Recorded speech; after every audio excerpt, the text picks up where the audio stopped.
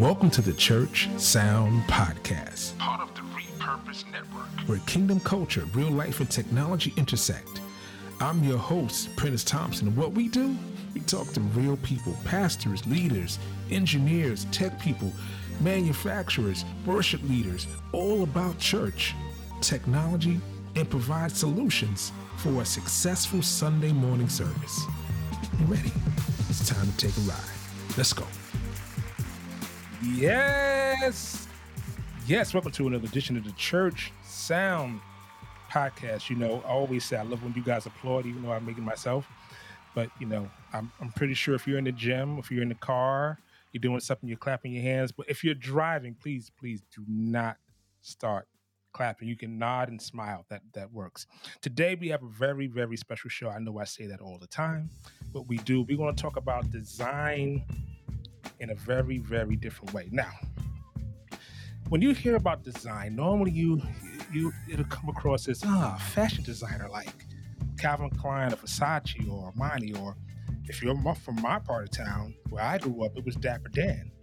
In the art of definition of design, it's sketching and painting or sculpture, but it's kind of something that it's kind of relative to art, if you will, or design, if you will, right? But to talk about design technically is something that most of us don't even think about.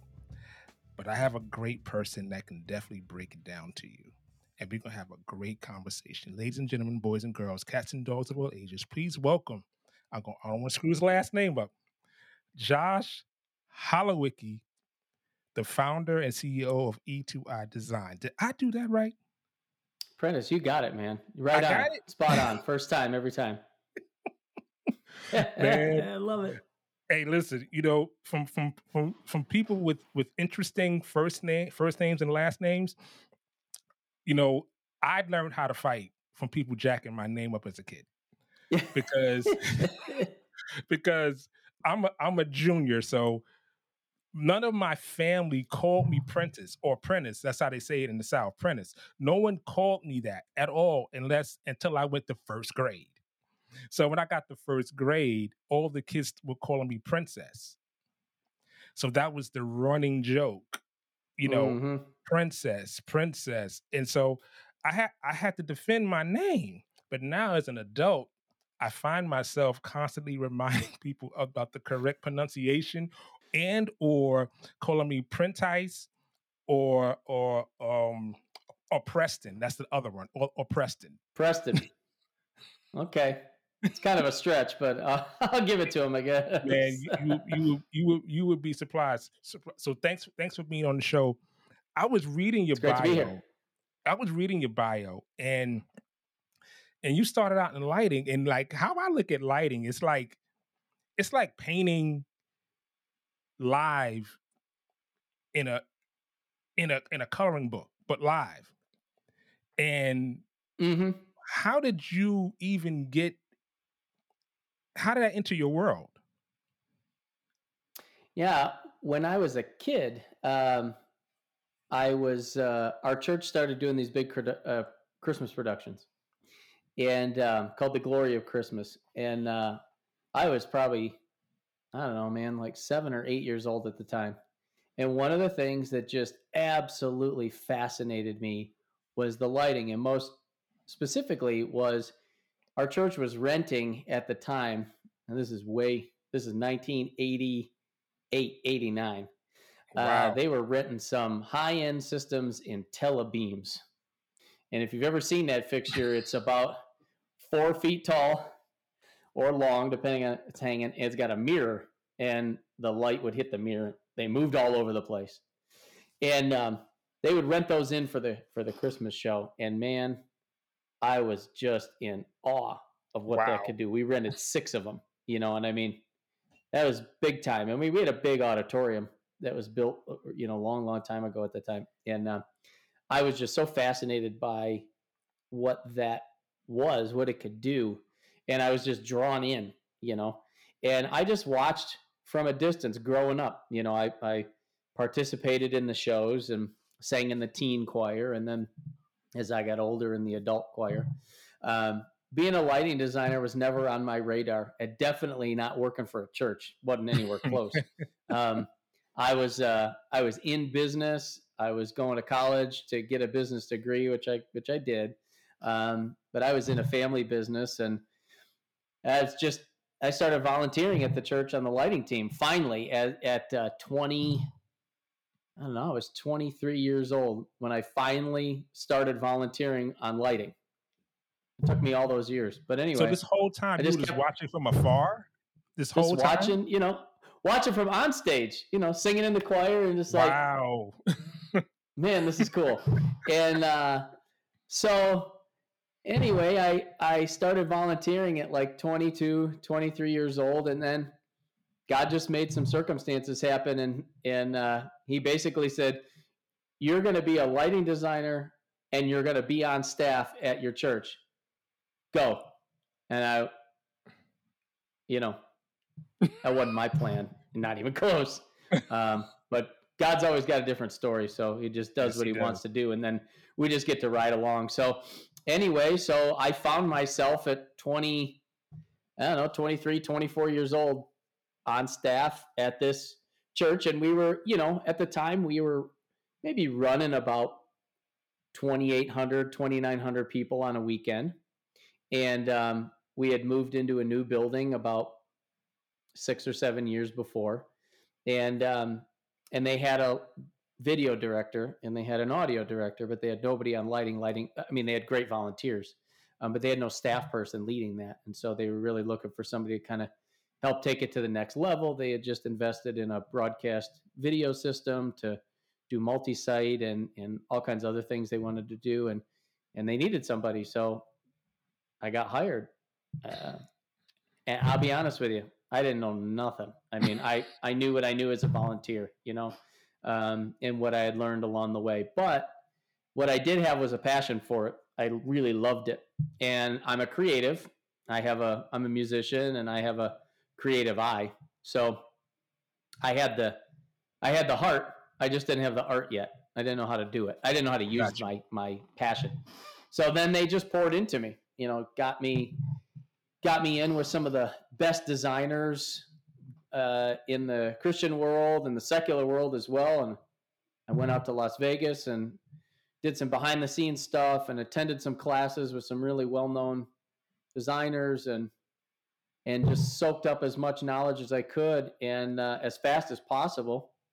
And then I came back from all of that and started working on that Christmas show that I had grown up with, that I always loved so much. And then, and there I went. And from that point forward, my vision was just to put my head down, meet and connect with as many people as I possibly could, and learn as much as I possibly could as fast as possible.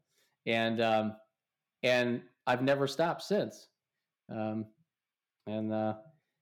a period of time on staff there, I felt called again, like I had fulfilled the mission of being put on staff, and really felt called from working for a church to working for the church. So gotcha. I started E2I Design to help the church. And at the time, primarily in lighting and visual scenic. And we've just expanded into audio and video and things over the years. But that's how I got here, man. Wow. That's amazing. And you said something very, very key, that people poured into you. And I noticed on your website, training is such a very big component of your pillars, if you will.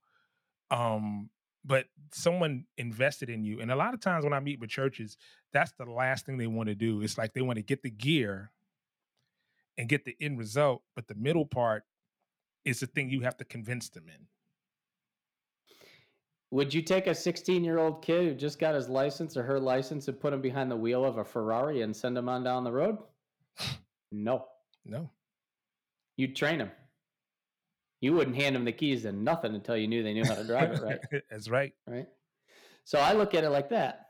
E2I, that's on my shirt here. But and E2I is like E squared. I have your sticker. You got the sticker. I got the sticker, brother. It stands for educate, empower, inspire. Our vision has always been education is the foundation of everything that we do as far as technology is concerned. The very first thing we do is educate. We teach. If you were to come to me and say, Josh, I got this vision and I want to do X, Y, and Z in our worship space, and I'd say, awesome. I'm going to start asking a lot of questions, and then I'm going to start coaching immediately through that. Have you thought about this? Why have you thought about this? What is your intended result? How are we going to teach people? How are we going to develop teams, both staff and volunteers? And then I'm going to train you through the process. Okay, so here's the equipment I would pick and why. Here's why I would pick this. Here's why I wouldn't pick that, right? And we'll start teaching and teaching and teaching and teaching. And before you know it, we've got you embedded in a culture of constant knowledge gain. And then we're going to use that to empower you and your staff and your volunteers to grow in a technology fashion. And then we're going to use all that for inspiration. We're going to use that to motivate your congregation, motivate your community to preach the message, to sell the message to the community, right? But education is the baseline. I mean, 24 hours a day, 7 days a week, when my eyeballs aren't open and I'm sleeping, when my eyes are open, all I'm doing is trying to gain more knowledge. So I attend my team, we attend every trade show, every convention, everything. We constantly are checking in with manufacturers. What's new? What can we learn? What can we gain? We know it's all we do. And for us, we need to have the heart and the mindset of that in the tech area, tech arts area of our ministries, in a constant state of knowledge gain. Because the more we know, the better users of the technology we're going to be, the better we're going to be able to deploy it in our ministries, the better we're going to be able to serve our ministries and what they've given us from a resources perspective.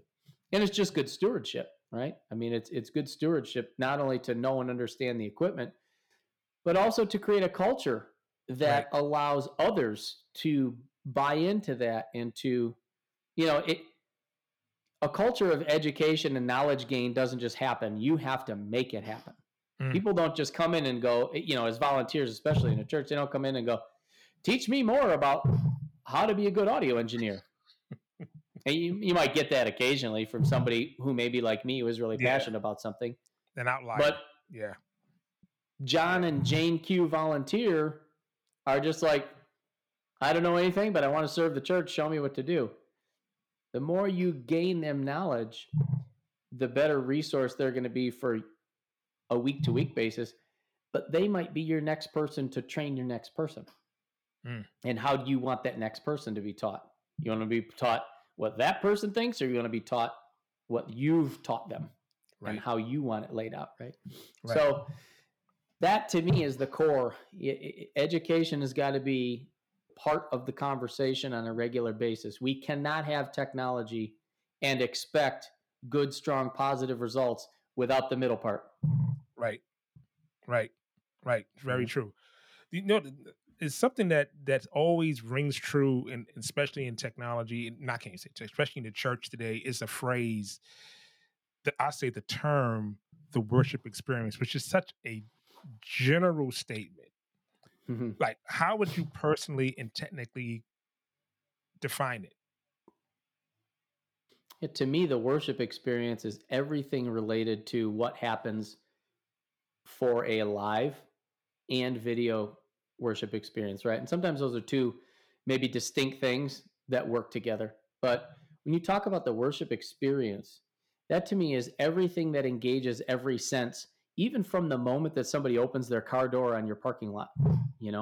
When we talk to people about building projects, whether it's a new construction or renovation project, or just how do we enhance our overall experience, the first thing I say is, well, what do people see and feel when they drive into your parking lot? Are there banners that entice the senses of what they're about to walk into? Is there video content outside? Is your building lit up with great colors and cool things? When they open the door, do they hear music? Does it set the tone? What happens when they get to the door? Is there a friendly face there that's saying hi? Is there music? Is there a vibe when they open the door? We're setting somebody's worship experience from the second they get on campus, right? We're setting them up for what they're about to experience. And sometimes it might be something very specific, like a series or a talk that might be going on, or it might be a little more general, just, hey, get you in the worship mood, to kind of set the tone that you're on campus. But when I talk about worship experience, once I open the doors to the auditorium and I walk in there, what do I see? What do I hear? What kind of a mood, what kind of a vibe is in there? What's going on? And then how does all that play to setting up what I'm about to experience, right? What type of a worship environment are we going to have? And that worship experience is how the technology supports that, how the worship team, like the music worship team. So there's like worship arts, that's technical side. Right. And then there's worship music arts, which is instruments, vocalists, right? But we're all one worship team. Correct. Creating a worship experience. All of it ultimately should be designed for one thing, to set pastor up for success when he or she steps onto that platform to deliver the message. So everything that we're doing from a worship experience perspective should be funneling everyone right down to what pastor is going to be walking up to. And then pastor should be able to walk up there in this perfect moment, and we've already done the job, right? Right. Our music should be in alignment with what pastor is going to be preaching on that weekend. Our video content, our lighting, our sound, everything should be funneling energy towards setting pastor up, because that's ultimately the final piece, right? That's the thing that's going to deliver the message in its entirety, or the rest of the message, I should say. And it's also going to deliver that call to action, right? Right. So we're oftentimes setting up the conflict. Sometimes we're setting up the overall experience, but it's all part of it, right? Does that kind of answer your definitely. question? I mean, there's a lot of pieces to it, right? Definitely. But the thing is that we're in service, especially in the technology side and art side, we're in service to the people, the pastor, the message. And a lot of times we don't know what stage people could walk in the seed stage where the seeds need to be planted. People could walk into which is watering the seed that was planted. People could walk in and, well, this is the sunlight on the water to grow the seed. You just never know what stage people are walking in on. And obviously everyone's walking on different stages, but the worship experience, how you described it, is soup to nuts. That's what I call it. It's like from the door, from the parking lot to the message. It's all succinct, and us who play a part, everyone who plays a part in this, because we all play a part into what we call the worship experience, is meeting the one the pastor is talking about. Mm-hmm. Yeah, and it's critical that we invest some time and energy and resources into making that experience great, right? Right. You don't want to, you got to plan it and be well thought out. And a lot of people say, oh, I don't want to be overproduced. Well, it's not about being overproduced. It's about planning and preparing the table, right? You don't invite dinner guests over to your house and start handing them cups and plates and tablecloths and everything and ask them to set the table. Right. You do that. And when they walk in, they're focused on the one thing, which is the experience that you're trying to create for them. And the same thing goes into a worship setting. You don't want to have people showing up and you're not ready for them, right? That's going to be a distraction. And if you create a distraction for them because you didn't prepare, then I call that bringing a cheap offering. That's a good way. It's a good phrase. You don't show up at 8:30 on Sunday morning and expect greatness to happen by 9 a.m. and you have all these technical pieces that you're trying to pull off. Right. You're just setting yourself up for a nightmare. So, and to be a distraction. So if you're going to take it to that level and really focus on creating a great experience, it does have to be well thought out. You do have to cross the T's and dot the I's and make sure that the experience that you're trying to create is well thought out, is cohesive, and it's not distracting. Right. I've heard people say, oh, I don't want to do X, Y, and Z in a service because it's a distraction. Well, it can be if you don't plan ahead, right? When's the last time you saw it done? Oh, I walked into this church and it was all over the place. Well, don't judge it, by the worst. Judge it by, find one. So, but you got to think it through. You have to be well thought out. But you do that, again, not because you're trying to be slick and overproduced, but at the end of the day, the most important aspect is to bring our best. My worship pastor always used to tell me that excellence honors God and inspires people. Mm. And our target, our measurable is excellence, not perfection, but excellence. And so everything that we look at has to pass through the filter of is what I'm doing leading us down the path of creating excellence. It's like if I gave it that extra 5 minutes, if I scheduled that other 20 minutes of rehearsal, if I just threw one more volunteer at it, could I achieve the excellence factor by just giving it that little bit more? And if that's the case, then yeah, okay, let's go for it, right? But am I achieving excellence in every service? And you can't let off the gas. I think the most important thing goes back to what you said was you never know where someone's at on their journey. And so if you take your foot off the gas for one moment, you could be isolating or alienating a certain group of people that are on their journey. Right. So you have to be on all the time, which again goes back to being well thought out and well planned and well organized so that what you're trying to deliver is not a distraction. I mean, if the band don't rehearse, that could be a distraction.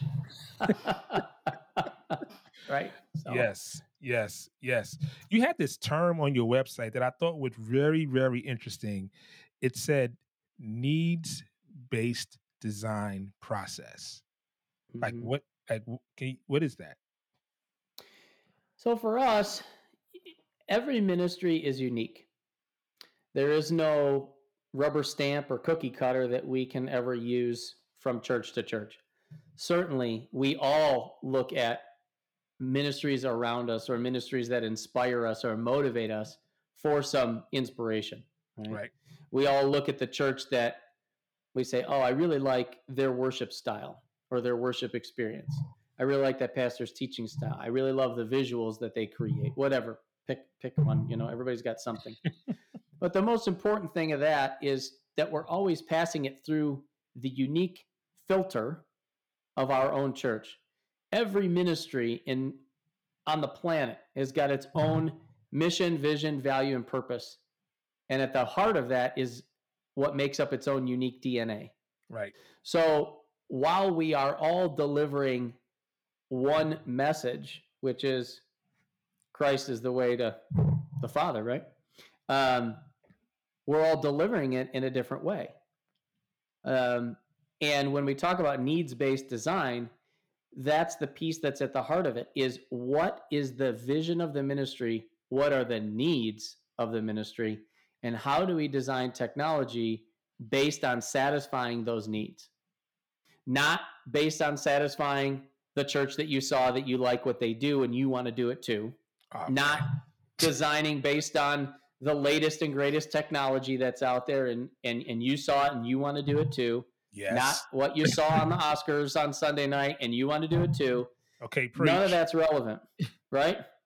All of it means nothing. What matters is what are we trying to accomplish? And again, grab an inspiration, cool, no problem there.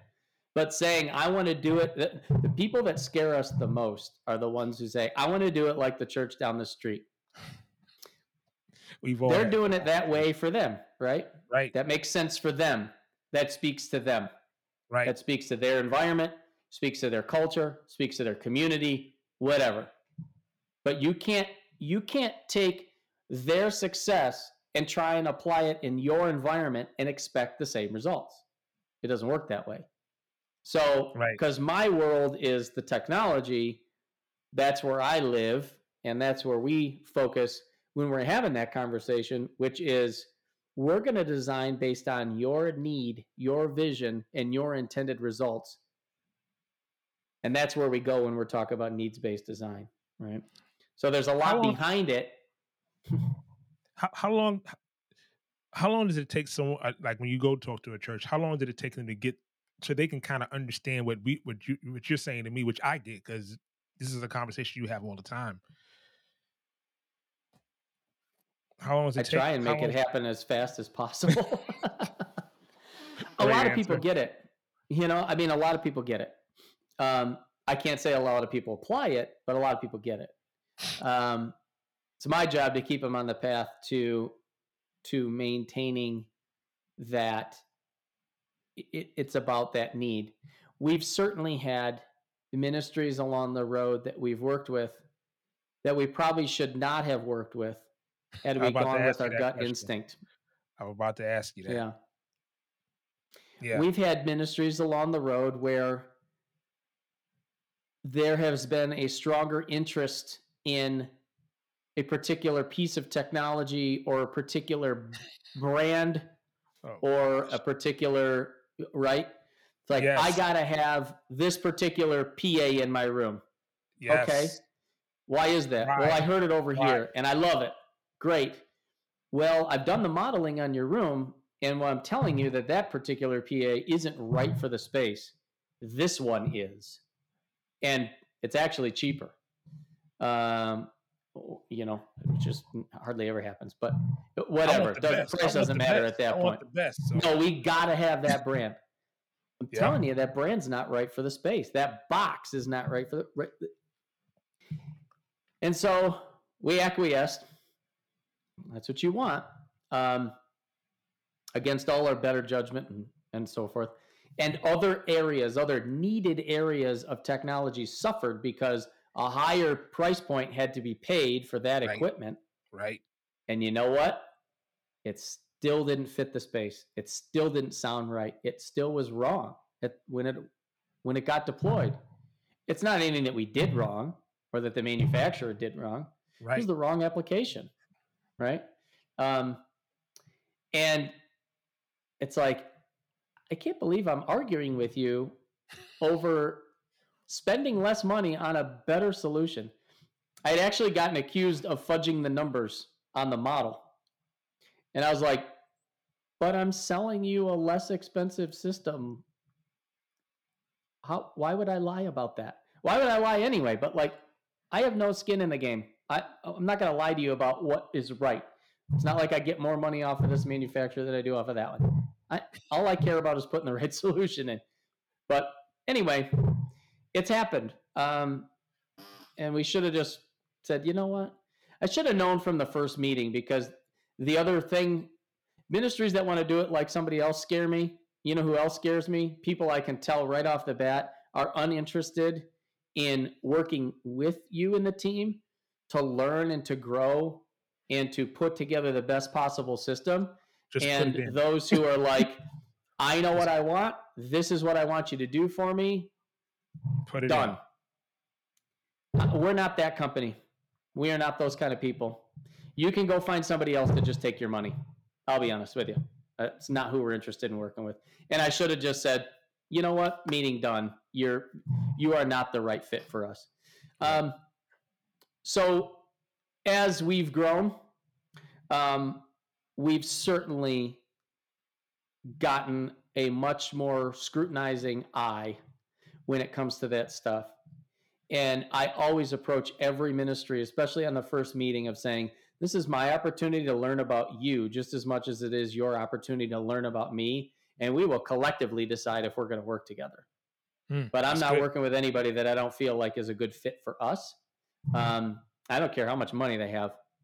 All I care about is, are we a right fit? And will it be a fun, exciting, enjoyable experience that's going to make the most impact to the ministry? Are we here for ourselves, or are we here for the church? And if we're here for the church, we're going to work together and we're going to do awesome things. If we're here for us, you can go give your money to somebody else, because that's just a recipe for a disaster. And I'm not into it anymore. You know, It happened once. And I was like, nah. One too many. Yeah, and I felt, and I even went back to church leadership and I was like, guys, this is wrong. This is wrong, this is wrong, this is wrong. And I'm telling you, it's the wrong approach. And they didn't want to undermine their tech people, and I get it. You know, you got your staff, but I gave all the red flags and the warnings that I could, and then we did our best, you know. I mean, everybody worked hard, but it wasn't fun. It just felt, I don't know, it just wasn't a great experience. So yeah. It happens. Yeah, we've all gone through that, or had that church or that person in mind. Like, I would never do that again. You know, and recognizing red flags when they cross your path. So how did you how, you started in lighting? So what was the growth process for your company? So we did a lot of work in lighting, lighting design sales, lighting sales from equipment and design and deployment, things like that. Um, and we went through a really long and good season there. What really actually changed it was I had other people who were on staff at churches, and I've never hired anybody away from a church from a technical role. I feel like if you want to work with us, you're called here, and the paths will align and things will happen. Um, so I was approached by a dear friend who was working at a ministry for over 15 years, and he said, "Hey, I feel like you did a couple years ago. I feel like I've done everything I was called here to do. I feel like I've fulfilled the mission that was put on me for this church. I really love what E2I Design is doing for the House of Worship community, and um, I've been impacted very positively by working with you. I'm feeling called to come work on the team." And so we engaged some conversation, and his particular area of focus was audio and infrastructure. And I said, well, that's great. That's a place that I'm not super familiar with. So why don't we explore that? And we were able to create more offerings and assist our existing clients, because we certainly had a lot of ministries who were saying, gosh, I wish you could help me with the audio or the video infrastructure side of things. Mm. And that's just not my area of expertise, and I know how to stay in my own lane. But when everything kind of came to fruition, it made sense. So we just kind of expanded that way and started touching the other areas. And now we're able to provide complete solutions. So we still do, a lot of box sales, right? It's like box sales with an expert instead of just going on Amazon, which most of the stuff we provide, you can't even buy on Amazon because it's all pro, equipment. But you get an expert in ministry to be your partner, and that's most important for us. But we still do box sales. We do complete systems design and deployment. So we have an install team and we can go put things in. I even created something called a guided install for churches who are like, hey, we got a team of people who are ready, willing, and able. We just don't necessarily have the knowledge base or the expertise to deploy it all the way. But if you gave us an expert, we could do it. Wow. So we provide an expert. So we'll send, rather than a team of people, we'll send one person, and we will guide you through your own system deployment. To an extent, right? Obviously, you don't want to be rigging your own PA and your own lighting bars Different and all animal. that. We'll take Right. that out. But we created this hybrid called a guided install, and that's something that we'll do with ministries. My biggest vision is to meet ministry where you're at and to provide value where value is needed, not where I'm trying to sell it. So I'm not out there trying to sell install. Like, if you don't have us put it in, you can't have it. If that's not what you need, then tell me how I can best serve your church, and then let me fill in the gaps. Let me help you get better. I love the guided install because at the end of the day, when a system is deployed, you have to know how to operate it. We work all over the world. I mean, we've done projects in Asia and Canada and Mexico. We do projects all over. And people say, how do you service ministries when you're not local? And I say, if I was sitting in your parking lot on a Sunday morning and a problem came up, I couldn't get in the door fast enough to solve it. That's not what it's about. It's not about having a crutch and someone that you have to call in every time you have a problem. It's Right. about gaining your own knowledge and us teaching you about your system so that you can manage it and you can fix it. So if you've got a problem on a Sunday morning, you pick up the phone and we will answer the phone. Our phone system has no hours. Catch us after 9:00, we'll be open. You call, it will ring. And we'll answer it, and we'll troubleshoot with you, and we'll talk it through. Hey, Bob, remember when we were there and we did this, this, this? Yep. Okay, remember where I showed you? Go there. Oh, shoot, somebody unplugged it. Plug it back in, man. Boom, up and running. Great. Fixed. Part of our training is also teaching people when to decide that it can't be done. Let's just move on, right? Sometimes you just got to call an audible and get back to search, right? We just ain't going to have that thing, right? Sometimes you have to. You just go, hey, we're going to work on this for the next 10 minutes. And if it don't happen, we're bailing. We'll deal with it on Monday. We got to get back to church. We'll figure it out. Man. We can't let that failure, right, be a distraction from a great service. Right. So sometimes that happens. But because education is foundational in what we're doing, we've never, ever met a challenge that we can't solve. Especially, and we set up all our systems for remote access so we can get in, we can see what's going on, and that sort of thing. Again, I could be sitting in a lawn chair in the front of the building, and I couldn't make it in fast enough to solve the problem. And frankly, I may not be able to. Like, that's the sort of weird thing is, like, you pick up the phone, you can have everybody in the company who worked on your project. If we were local, what if they're all out of town working on another church's project? And we're not in town. Like, it's a false crutch, I think. So we set it up so that it's empowered and the ministry can function and can troubleshoot on their own or wave the white flag and bring us in, or all of our manufacturers that we work with have 24-hour support that is there on a Sunday morning. Like, we'll get you, if it can be fixed, we'll get it fixed, I don't know how I rabbit trailed on that one, but it makes perfect sense, because we started our conversation with that you lead with education, and education is the foundation. And once you have that in place, then those are the prime building blocks for success. Because without it, you just got gear. There's no such thing as a hands-off system. I mean, people say, "Give me a turnkey system." Oh, I've heard that a million times. Yeah, let me tell you something. Let me tell you how much turning of this key you're going to end up doing, because like and people get excited. I mean, most people get excited. I've never met anybody who's just like, I don't want nothing to do with it. Tell me when it's done. And if you did, I'd be like, that is not how this is going to go anyway. So y'all better be ready to learn. I want you following our install team around. Grab a box and take it out to the dumpster when we're done. Like, get involved. It's your church. It's your system. I cannot love it more than you. And it's the same thing when we design it, right? When we work on the design and the deployment, or, even if somebody calls up and said, just help me figure out, here's what I think we need. Can you help me figure out if it's right? We'll walk you down that path, even if you're just buying gear, But when we're putting a system together, we're doing it together. It's not like we go, okay, here's what it's going to be. I hope you like it. It's really, hey, here's what you told us your vision is. Here's where you told us where you're going. And we're always looking at, what are my immediate problems I need to solve? And then what's my 2-year vision for the ministry? What's my 5-year plan, right? Those are relevant in decision-making. In a true partnership, which is what we're after, we're going to reassess that every couple of years. Okay, we got some new immediate needs. We got a new 2-year vision. We got a new 5-year plan. So we're constantly reevaluating how the technology is serving the constant, ever-changing environment of a dynamic, thriving ministry. It's always changing. But we're going to say, okay, so you told us what your needs are. We've put a plan together.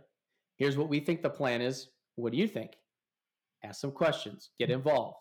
We'll talk about adjustments, design revision. Then once we're all on board, everybody's good, then we're going to go, right? I think that's an important lead-in. I don't know if you were going to ask the question, but I'm going to put the question in there, is that technology is something that is not static. Correct. And it's important for tech teams, and most importantly, leadership, i.e. pastors and bean counters. No offense to the, accounting and finance team. But we are not going to buy something today. You hear, is this going to last us 15 years? The equipment will probably last you 15 years. But I would venture to guess that the ministry will be in a very different place in the next 5 to 7 years, easily, than what this, in 5 to 7 years, than what this technology is going to be able to provide. Yeah, maybe is the piece of gear going to fall over dead? No, very unlikely.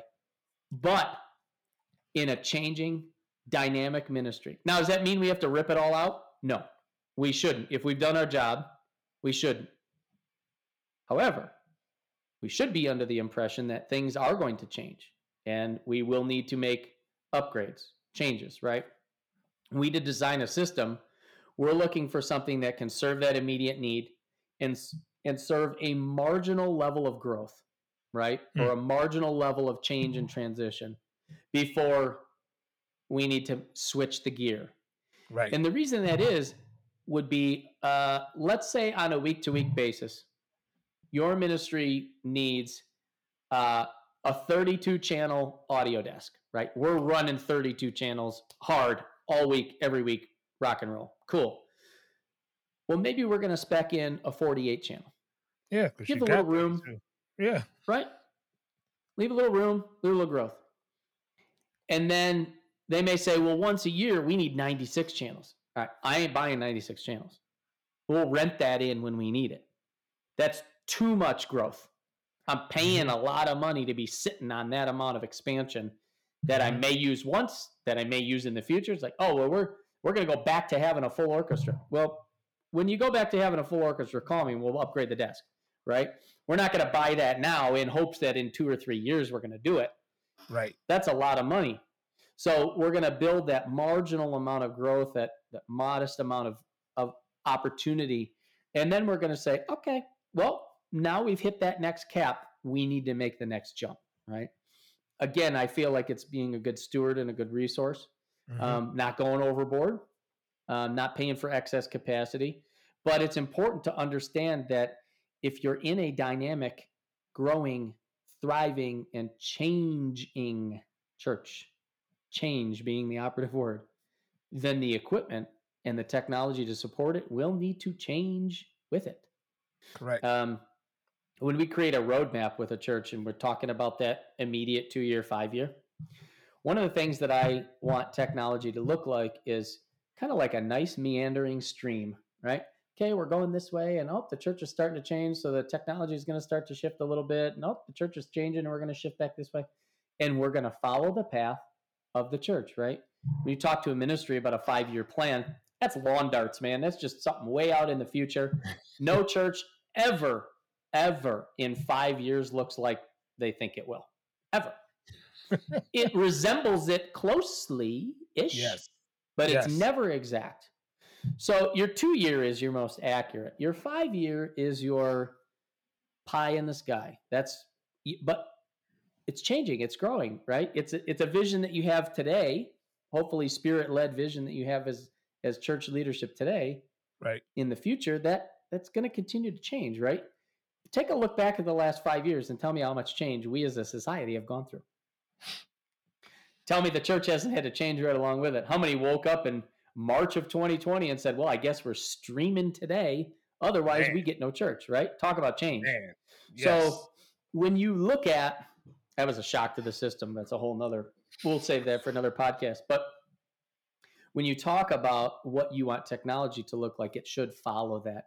When you start seeing sharp zigzags, that's the stuff you want to stay away from. We're going to run over here and we're going to chase the latest trends or the biggest technology or the newest thing or whatever, and then you get caught in the corner. Right. And now, the church is going this way. You better run and catch up. And that's how you end up with closets full of gear. Man. Because it's like somebody who was on staff liked this thing and now they're gone and nobody has any clue how it works or why we bought it. No. Or what it is. That's the other thing. Or even knows what it is. Or even what it is. And that happens too, right? That's part of the lack of plan, because ministries put a lot of faith and trust in the people who are leading those areas, whether they're staff or volunteer. Staff get a little more freedom with the budget, typically.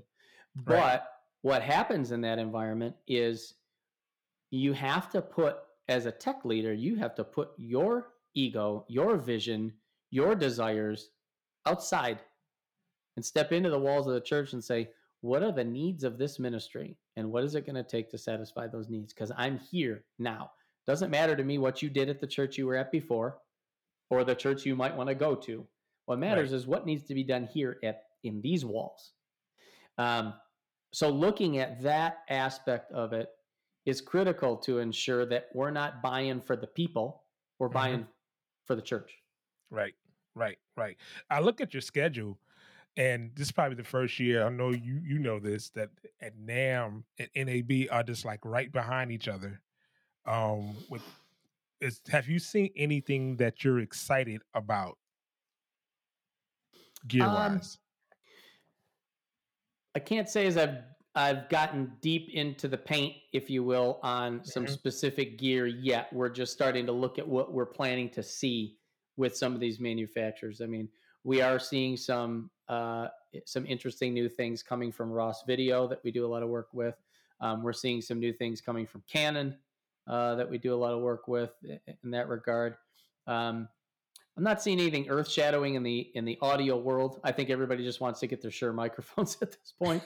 Sorry, Shure. Um, Oh gosh, you Lord, sound. I know. Isn't this that's a whole nother ridiculous? podcast. A whole other Yeah, that's a podcast. whole nother But listen, podcast. listen, listen. So what I want to do is after NAM and NAB, I want you to come back and let's talk about products that you've seen and kind of talk about these different products you Let's saw. do it. Yeah, yeah. I'm I going to think do that'll one be better great. for you because after NAM and NAB, I'm going to Frankfurt, Germany to Pro Light and Sound. And then I'll be back.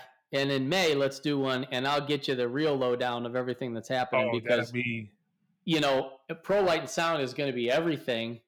And a lot of manufacturers are going to be making some announcements and showing off some new stuff there. So that'll be a good one too. So I'll come armed with some really cool stuff that. for that one. Yeah, and NAB will be awesome. I mean, that's gonna be great. There you go, ladies and gentlemen, boys and girls, cats and dogs of all ages. I want to thank my good friend Josh Holowicki joining us from E2I Design. All of his information will be in the show notes. If you're listening and you want some visual contact with my friend here, we're going to be on YouTube. And make sure you like, subscribe, and review. And we're going to see you next time on the Church Sound Podcast.